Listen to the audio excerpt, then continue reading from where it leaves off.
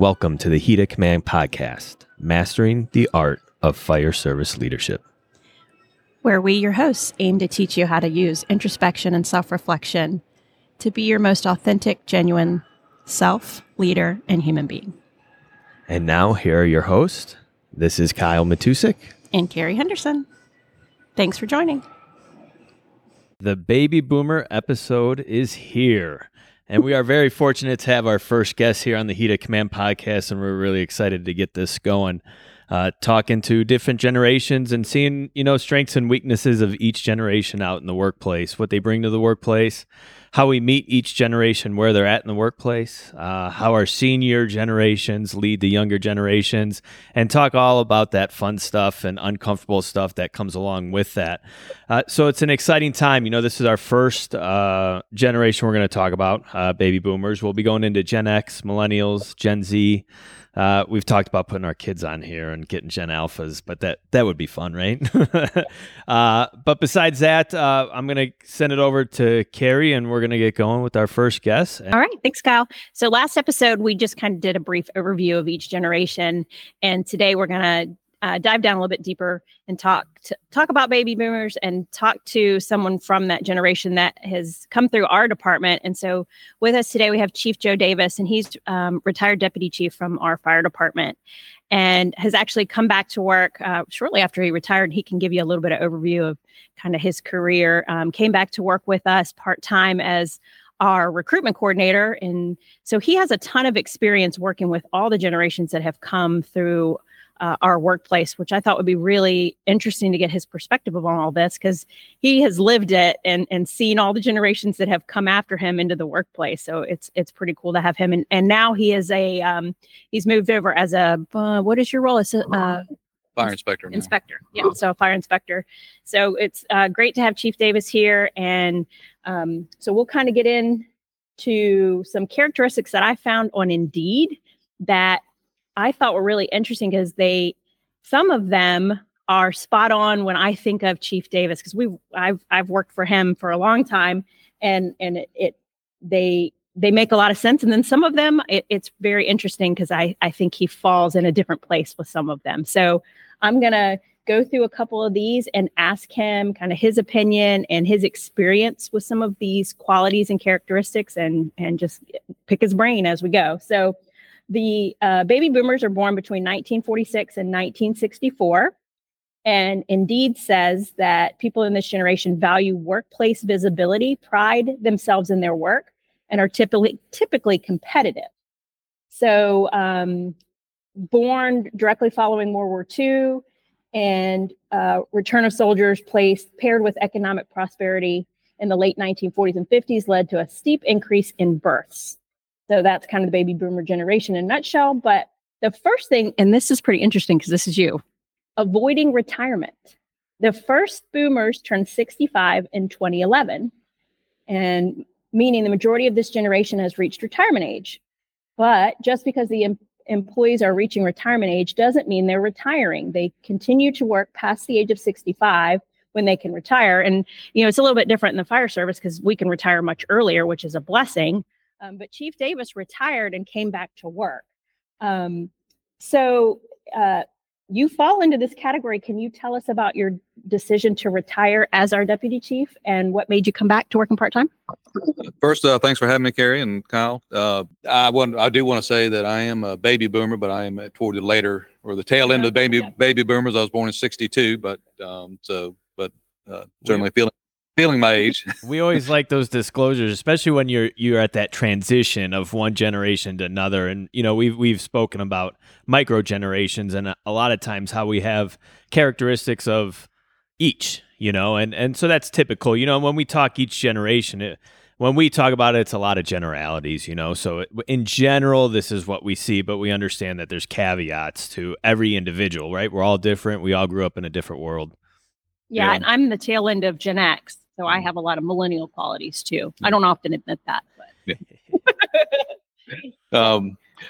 Well, so the fire service has been my career, and actually in a few months I'll have my 40th anniversary when I first started as a firefighter here at James City County, and I don't know if it's a generational trait or not, but same department since 1984. Even started in the volunteer system in 1980.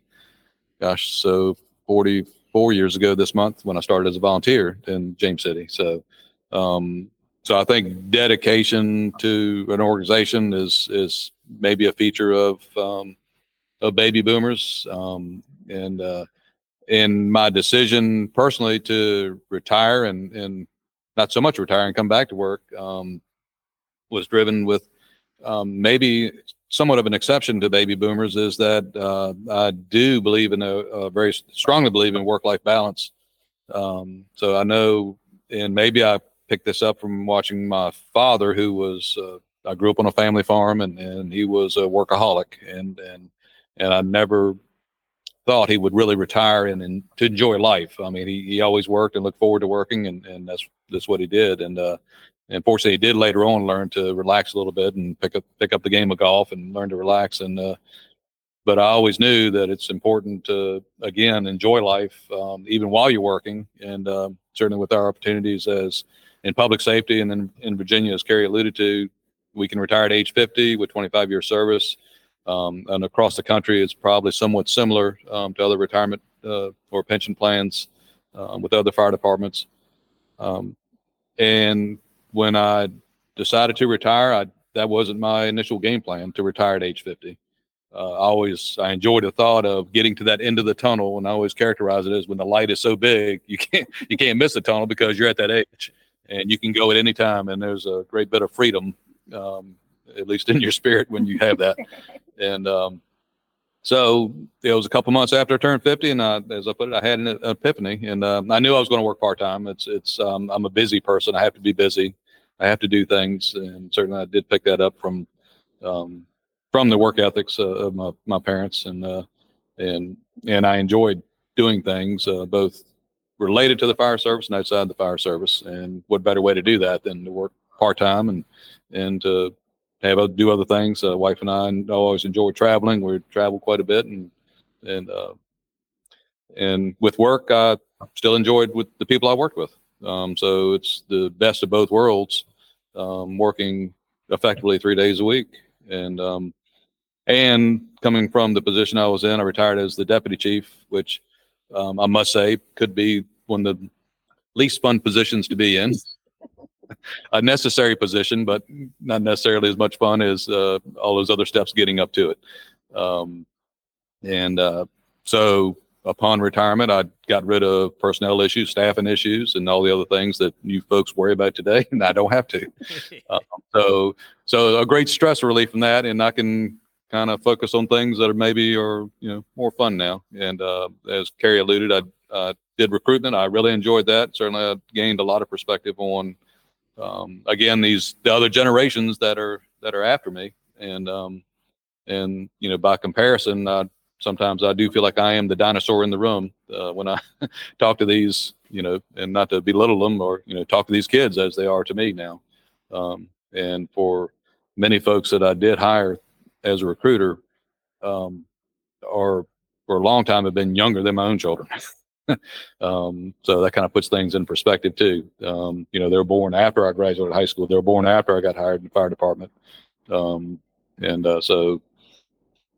anyway, and everybody, each generation certainly has their qualities, and maybe sometimes it's hard to generalize a generation to an individual, but individually, of course, we look for good people, and certainly I think a great part, we do find those folks. And I'm glad that you brought up the work-life balance part, because that was something that is something that you taught me, and I've been grateful for that. It is okay to turn your phone off, and it is okay to go away and not be available, because that's hard. And baby boomers, like you said, that you may be different from your generation in that, but Gen X started to try to find a work-life balance. I definitely don't think we mastered it by any means. I think millennials and definitely Gen Z are getting much closer at what that should look like. But I'm glad you brought that up, because that is something that you've done well, and you and your wife traveling so much, and so that is something that you've passed on to, I think, a lot of us that we we weren't comfortable with, but now we're better at. Well, and at the same time, while I was working and I took full advantage of, obviously we get great benefits packages and when you're working for local government or any government, so vacation leave, stuff like that.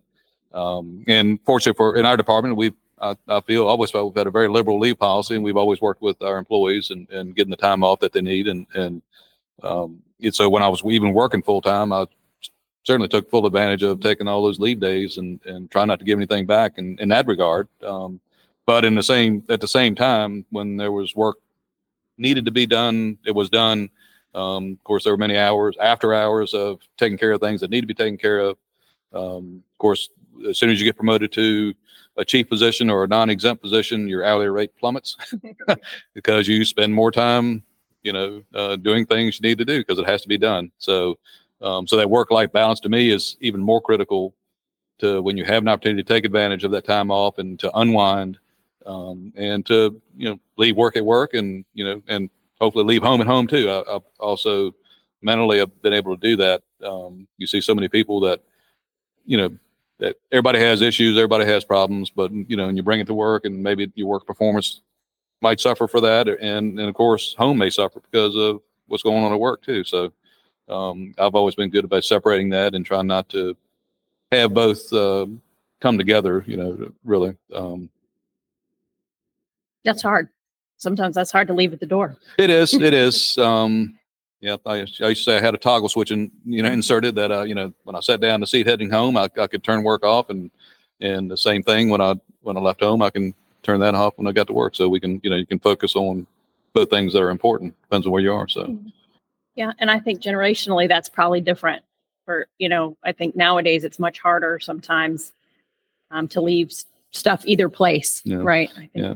In the same regard, there have been plenty of times where I have brought work home out of necessity that, again, when, there is that dedication to duty, you have to get things done. And, there are timelines that you have to meet. And of course, it's always the things that interrupt those timelines that, in public safety, happen every time, all the time. But again, you focus on what you need to take care of and get it taken care of and hopefully meet all your deadlines. And again, when you have the opportunity to relax and unwind and let it go for a little bit, then certainly do that. Again, since we're a smaller department, I believe, socialize a lot more off duty compared to maybe than large departments. So certainly, I think shifts in large departments might get together and do things, which is great. Mm-hmm. But really, the last thing I want to do when I'm socializing, sometimes outside of work, is talk about work. Right. Yep. So, but again, I'm maybe a little bit of the exception on that too. So something that came to mind when you were talking is another thing. Chief Davis has come back to work. He's kind of almost our advisor for a lot of us that were in administrative executive roles. We were very young when all of us got promoted into our current roles, and here we had somebody with a ton of experience at a deputy chief level. And so he's here working as recruitment and retention, but he's there as an advisor as well. I know the fire chief has called on him many, many times, and me learning recruitment and hiring and just all kinds of different personnel issues. He's there as an advisor, kind of unofficially, which has been nice. But what it made me think of is I was reading again on Indeed about how different generations make decisions. And I know that Chief Dave is a very rational decision maker. He's very methodical and historical perspective decisions. And I'm a very emotional decision maker. So I make a lot of decisions based on what feels right. And so it's been interesting us working together because he kind of grounds me like, hey, this is you can't go off in left field like that just because your heart tells you to. So how has that been working with someone like me that's all over the place with decisions based on more emotion? I would characterize you as all over the place, but it's I'm like excited for this answer. Yeah. I have been accused of being pragmatic, which I am. I own that. But it's a two-way street. I mean, and I like to think my own recognition that, granted, it's not always, how I have done things or how others or that have preceded me have done things. There's always more than one way to do something, no matter what. And again, it's a different approach. It's a different perspective. I think that's important, and I enjoy learning other perspectives as well. I may still be, I'm kind of been known to be a kind of a black and white kind of guy as far as I like to think I've loosened up a little bit over time. But again, it takes, it's probably that cooperative effort of everybody. Again, it's all the perspectives that you're trying to incorporate because we are changing and we should be changing. Again, that's, I'm not the old salt firefighter, that, we've got to do this because this is the way we've always done this. I don't have the big, thick, cheesy mustache and thinking that, okay, yeah, this is the way we used to fight fire. And you're speaking Kyle's love language right now. You really are. I'm like, I don't even know what to ask. Like, he's answering all of it right now. This is amazing. I'm sorry, nothing controversial coming out of this. So, yeah, but, and again, it's in recognition that, I think, and it's not to catch buzzwords and to be inclusive to, that everybody's, there's always a time where opinions don't matter. I mean, but there's plenty of times where it does, leading up to those moments where they don't matter. So I think opinions do matter in a lot of things that we need to decide in advance. And because majority of what we do is not on the fire scene. That's a culmination, I think, of so much what we do, but it's not what we do, every second of the day. So, like those of us in administration or we see those firefighters who get a glimpse of administration and, they've got to be, either bored out of their mind because they're on some limited duty assignment or something like that. And gosh, how do you stand being in the office all day long? And I kind of get it. You miss the ability to go out and run calls because that is the best job in the world, really. But that's not entirely what runs the fire department.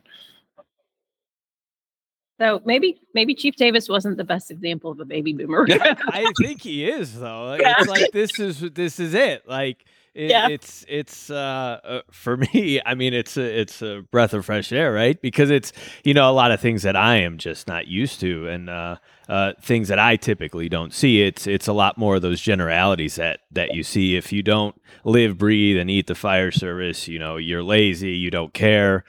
Type mentality. That I'm more accustomed to, and the work-life balance, like, well, this is your job, you owe everything to it, this is your identity, this is everything. And it's like, well, hold on a second, I still can have that dedication, that hard work ethic, but when I'm not at work, I gotta check out, and that needs to be okay. As we advance through the generations, when I got in, millennials were bashed, right? Hand over foot, just bashed for being lazy, this, that. They want all these benefits, they don't want to work, and Gen Zers now are getting the brunt of it as well. And you spoke to dedication, and I really like that word because I think we can be both. And you spoke to work-life balance, how to be dedicated. So how, being along in your career, how do you promote and, I guess, for lack of better words, teach that dedication to somebody coming in who, wants to be at the beach, wants to be off, but still wants all the pay, benefits, and the everything that we do get within the work we do? How do you teach that dedication and why work is important? Because honestly, we do get some people who come in and they might not have that dedication, but it's our job as senior leaders to teach them that. So any words to how to go about that? It's cliche. But lead by example is always, to me, the best way. Mm-hmm. And I guess this is, characterized this way. This is my dig to the other generations. If you stay around long enough, you'll see it. So that's part of the difference, I think. When I got hired, I got my job. I didn't need to, now granted, there's situations where people move on for good reasons, but I tend to see, and I've seen this also from the recruitment side of it, is that I think success for us is measured by someone, if we keep them 5 to 7 years and get a little return on investment, because the first couple of years are, we're training you in most cases, so starting from scratch. And once you get to a point where you're finally are good on your own, as it were, even though we're never on our own totally, but then sometimes we chase salaries, sometimes we, or maybe go to the places that run more calls or the calls you think you like, which you may not like 10 years from now when you're up all night. But another thing I appreciate too is the value of sleep. Right. That's it. And I'm not in the station anymore. But again, lead by example. I think I like the example. I think that maybe I might project those who do see me now, and because I do work part time, I'm still connected, still want to be connected, I still enjoy my work, and I've done a variety of work in the fire service. It's not just being a firefighter, which a lot of people I think sometimes pigeonhole themselves. I only want to do this. My advice too is to, at any opportunity you can do something other than be a firefighter, take advantage of it while in the fire department, and because you'll always come back to being a firefighter. You always, and if it works out that you get that promotion because of you spend a little time in training, you spend a little time in the fire marshal's office, spend a little time doing special projects, or because I've always been a big believer you have to establish your own value. So if don't, as I used to characterize, don't sit on the sofa, eat chips all day, and expect something to come to you. So be the person that you will be desired to be the one to be asked to do something, because of what your qualifications are, what your again what your work ethic is. If you really have that drive to make a difference, and not sit around and complain all day, which there's some out there that do that. Yeah. So but again, leading by example. Hopefully, I've been to this point pleased with my choices in life. I'm fortunate. I've been very fortunate. I am fortunate with James City County. They've done me well, and I hope I've done them well to a great extent. But I've been, and it's sometimes all about timing, a little bit of luck. And, fortunately that's been with me anyway, personally. So I've got, again, do a variety of different stints in the fire service, increasing responsibilities, and then to retire and still say, and do a variety as far as work goes, from emergency management to recruitment. I'm back full circle for me in the fire marshal's office, which what I was doing 30 years ago. So life has come full circle for me, and probably my last phase, I would expect.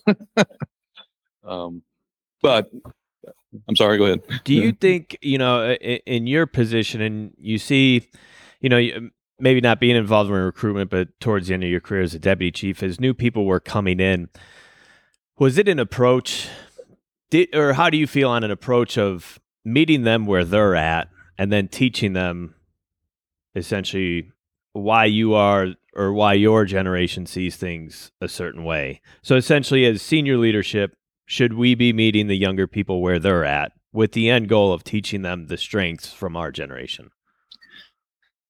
I do believe we can blend the traditions that we have, of course, and we should. We should. I mean, I think we always should remember where we came from. But at the same time, we have to have an eye to the future. And again, the future is, we can't get around it, are these people that we're bringing on today. So should we consider what's important to them? I think we should. And again, maybe I'm the anomaly. Again, I'm not the old salt firefighter again that, I think it's not about how many people you can weed out, but how many people you can keep in. And it's incumbent upon us to train them up to what we need them to be. Because as, administrative officer or somebody has to, manage staffing, the longer you don't fill a position, the more overtime you're going to pay. Overtime might be great around Christmas time, but if you have mandatory overtime all the time, that gets old real quick to these guys, and I understand that and appreciate that.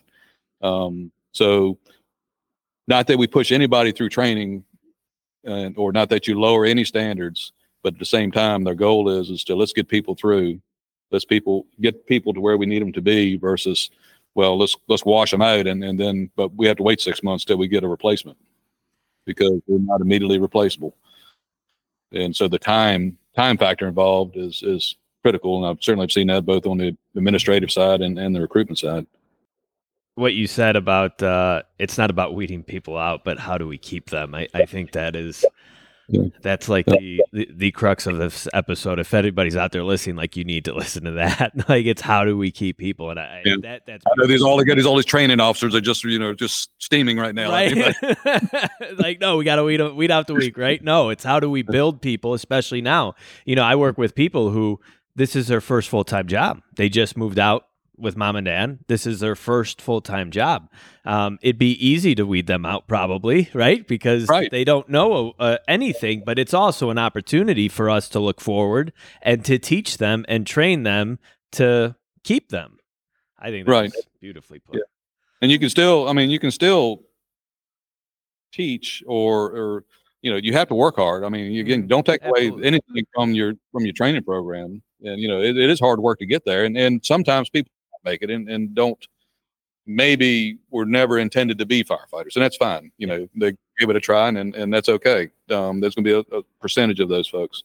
But I do believe there's some folks that maybe we kind of push out, and maybe, and that's not the case. I mean, it shouldn't be the case. So I think it is about perspective. It's about also too, and I'm getting from other people, I'm not an instructor per se. I was never assigned to training. That was one of the few things I did not do in my career. But, adult learning is an important thing. I mean, and how we teach people, the shotgun approach to an entire class, it may not work. There's people learn differently. And so we have to kind of recognize that one methodology is not going to necessarily work. Doesn't make the employee or the firefighter any less of a learner or a person. It's just that sometimes they learn differently. Now, how do we deal with that or encourage these different, learning methodologies? So I have another question about like recruitment stuff. So Kyle and I've been doing a ton of just learning about all the different generations, and from my perspective, it seemed like those older than me or came before me, and it was definitely rubbed off on me when we're hiring folks or promotions, interviews, and people come in dressed a certain way or talk a certain way or answer questions a certain way, that, appearance and dress, the way they're dressed and things like that was very important. Probably your generation, my generation, Gen X, but you're kind of the one that taught all of us on the interview panel, like, it doesn't matter, what folks are wearing, it's what they bring to the table. And, regardless of what they have on, did they make an effort, and so did you ever have a shift in thinking that way? Or have you always believed that? Well, I like to think we all are evolving, all the time. And certainly I have to now, but if you ask me, what am I going to wear to an interview?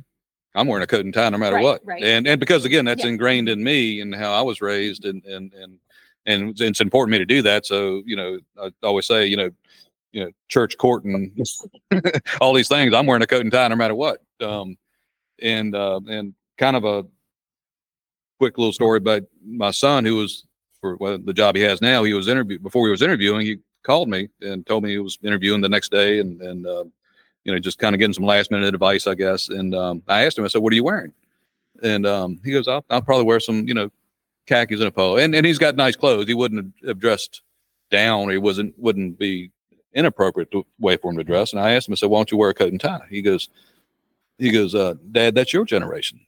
And I said, "I agree with you. It is my generation." I said, "There's a likelihood that people of my generation are interviewing you." I said, "You can't take away anybody's bias. It's that when you first see somebody, again, you get that impression, those first impressions. So would it be a negative impression if they saw you in a nicely pressed shirt and pants? Probably not. Would it make a better impression possibly if you had a coat and tie on? You're not selling yourself out by doing that, in my opinion." And I said, until your generation is interviewing you, then, you might want to think about that, so know your audience. And so I think that's important. But I do believe, I do agree that it's not one size fits all regarding our applicants. Again, we all come from different places. Not everybody has or can afford a nice coat and tie. Some, it's just not what they wear today, and I've said before, I'm more impressed with an applicant who I see who has a brand new shirt, and I know it because I can still see the squares in the shirt because they should have ironed it. Now I would have ironed it because of my generation, but I do know they made the effort to buy a brand new shirt. It might not be a coat and tie, but at least you can see they made some effort. And again, it's what are they telling us? What's inside? What who they are versus what their appearance is. Now there's probably certain things that in my generation I probably wouldn't accept as much. Wearing a hat in an interview, or I've seen, and again I've either managed or sat in hundreds of interviews, and the sunglasses on the back of the head, or to me it may be obvious that they could have maybe had some cleaner clothes. But again, some people come straight from one job to another too. Maybe you have to factor that in as well. But yeah, I would not expect and don't expect everybody to come in a coat and tie to look just like me, for an interview. I have another question. Sorry, Kyle. Oh, no, you're fine. Kyle and I have talked before about in Illinois, their promotion process is really governed by the unions there. It's all written in state law. Yeah, state law. So, we have the flexibility to kind of write that here. And so, Kyle, in Illinois, there's points for seniority, correct? Correct. So what is your opinion on seniority versus like performance on a promotion process? Do you think seniority should be taken into consideration? I think it's important regarding seniority if you apply what you've learned in those years that you have. So is it necessarily a pass? So if you have some, I always do comparisons. It's one person to another, everything else being equal. What's going to make us want to hire you or promote you over the other person? So it's just the little things. So you can have two people equal years of service. So what have you done within those years of service? Again, what have you established your own value? If you've been the employee who's, let's say both have 10 years of service. And again, you may be a good employee. You show up to work every day, you do your job, and you go home, and we can't ask for any more. Or you could be the employee that is part of 3 special teams, has worked nights and weekends, getting his education, doing all these things as the go-to guy at the station. If you want something done, you go to him, and not in a bad way because other people won't do it. This guy takes care of stuff. And so within those 10 years, you compare the two. So let's say you have somebody, the other guy's got 15 years, and again, just come to work. He's the good average employee. Nothing bad about him. He does his job. Same thing. But you got the 10-year guy who's gone beyond. And so I think you can measure beyond years of service. Years of service, if you've taken in and learned from those, what you've experienced during that time is important, not so much time served. And I've had to, as far as working on promotions myself, I've had people that have, had discussions. Anytime I would run a promotion process, certainly any of the applicants, any of the firefighters could have an opportunity to discuss their performance after a promotional process. And I would get that on occasion. I got more years than the other guy, the guy you promoted. It's got to be rigged because he's got less time or something like that. It is a bad performance and not, checking a box that, hey, I've done my time here, therefore I deserve it. It's what you've done with your time while you were here is important. Yeah, I think one of the generalities of the baby boomer is equating experience or time on experience to and seniority. Like seniority does weigh a lot in terms of in general to the baby boomer generation. Obviously, not your opinion, but yeah, in Illinois, it doesn't matter what you do in that time. You're getting those points depending on years on. Yeah, and we do have some similar. There's some localities that are basically civil service jobs, and that's a big factor too. But I think fortunately for us, that's not the case. The seniority or years, as far as minimum years of service to be able to promote or do things, it's, I think that is important. You do have to have them. But, and again, we're probably more on the liberal side, I believe, where we are down here and have been, regarding that too. So, yeah, I think so. And that came to mind. Val and I have had discussions about that. And I was curious what your perspective was on it.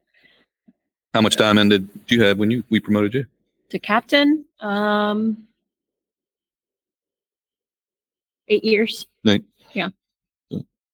Eight career, and I had a couple, 3 or 4 years before that volunteer experience. Yeah. And where were you promoted? I was promoted in the hospital. I had my son that day. And that's a great story.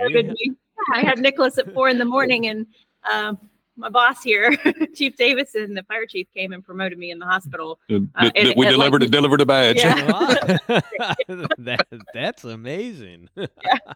Wow. I don't recommend assessing for captain like 36 weeks pregnant.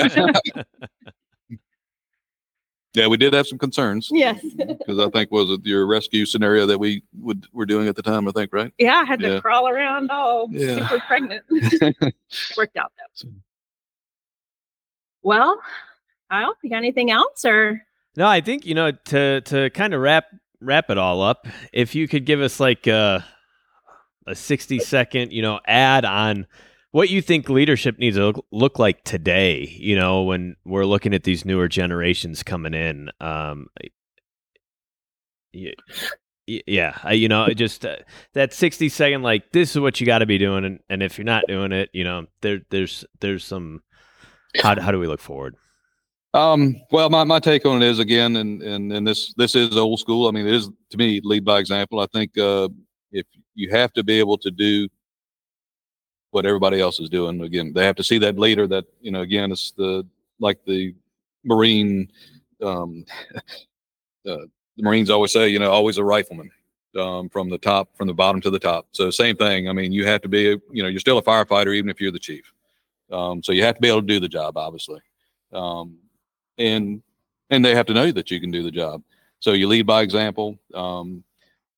I know, and I know Carrie can probably talk to this too, that if you're in admin, there's so much lost because you don't know what's going on in the fire station. And if you're in a fire station, so much is lost because you don't know what's going on in admin, and you're suspectful of the other all the time. So you have to get into the weeds. You have to get out there, and whether you'll get the total truth, when if you go to the stations, but you have to make an appearance. You can't, it can't be just an email every now and then from, if you're a chief officer, it can't just be that email saying, whether it's a good email or not, you still got to be visible. And, whether it means sometimes showing up on calls you don't normally show up on, just do that, make your presence known, be that EMT every now and then, or and you see some chiefs, that at the end of a fire, you might see them rolling hose, that may go a long way. Is there a real need to have the chief roll hose on a scene? Maybe not, probably not. But again, it's, everything is so tied into optics, but it's important. So one, you have to show yourself that you can do the job, not only your job, but everybody's job below you, really. And again, the folks that work for you have to have that confidence in that you can do the job and that you've done it before even. Again, you have to be visible. You have to listen to people, listen to all people. There's always going to be the handful of people that are going to bend your ear no matter what. You know that. Who's going to talk to you and tell you either what you want to hear or don't want to hear. But those individuals in advance. Talk to the ones that won't tell you that right away or be as open with you. It's the quiet ones at the table maybe you want to talk to. Chief Davis, thank you for your time today. It was good talking to you, and I think you brought in some really valuable insights to, looking forward and how we do this going forward. And it's a breath of fresh air hearing it, and everything that you said was some really great points. I want to reiterate that one. It's not about weeding people out, but it's about how do we keep our people and how do we build them up. And I think that's a fantastic outlook. And if we can, overall start taking that approach when we look at things, I think the future is bright. As we wrap up another episode, this has been Kyle and Carrie from the Heat of Command podcast. Thank you, as always, for listening. Please make sure to follow and subscribe on Apple, Spotify, and YouTube. And as always, we love the feedback. Keep it coming. See you next time.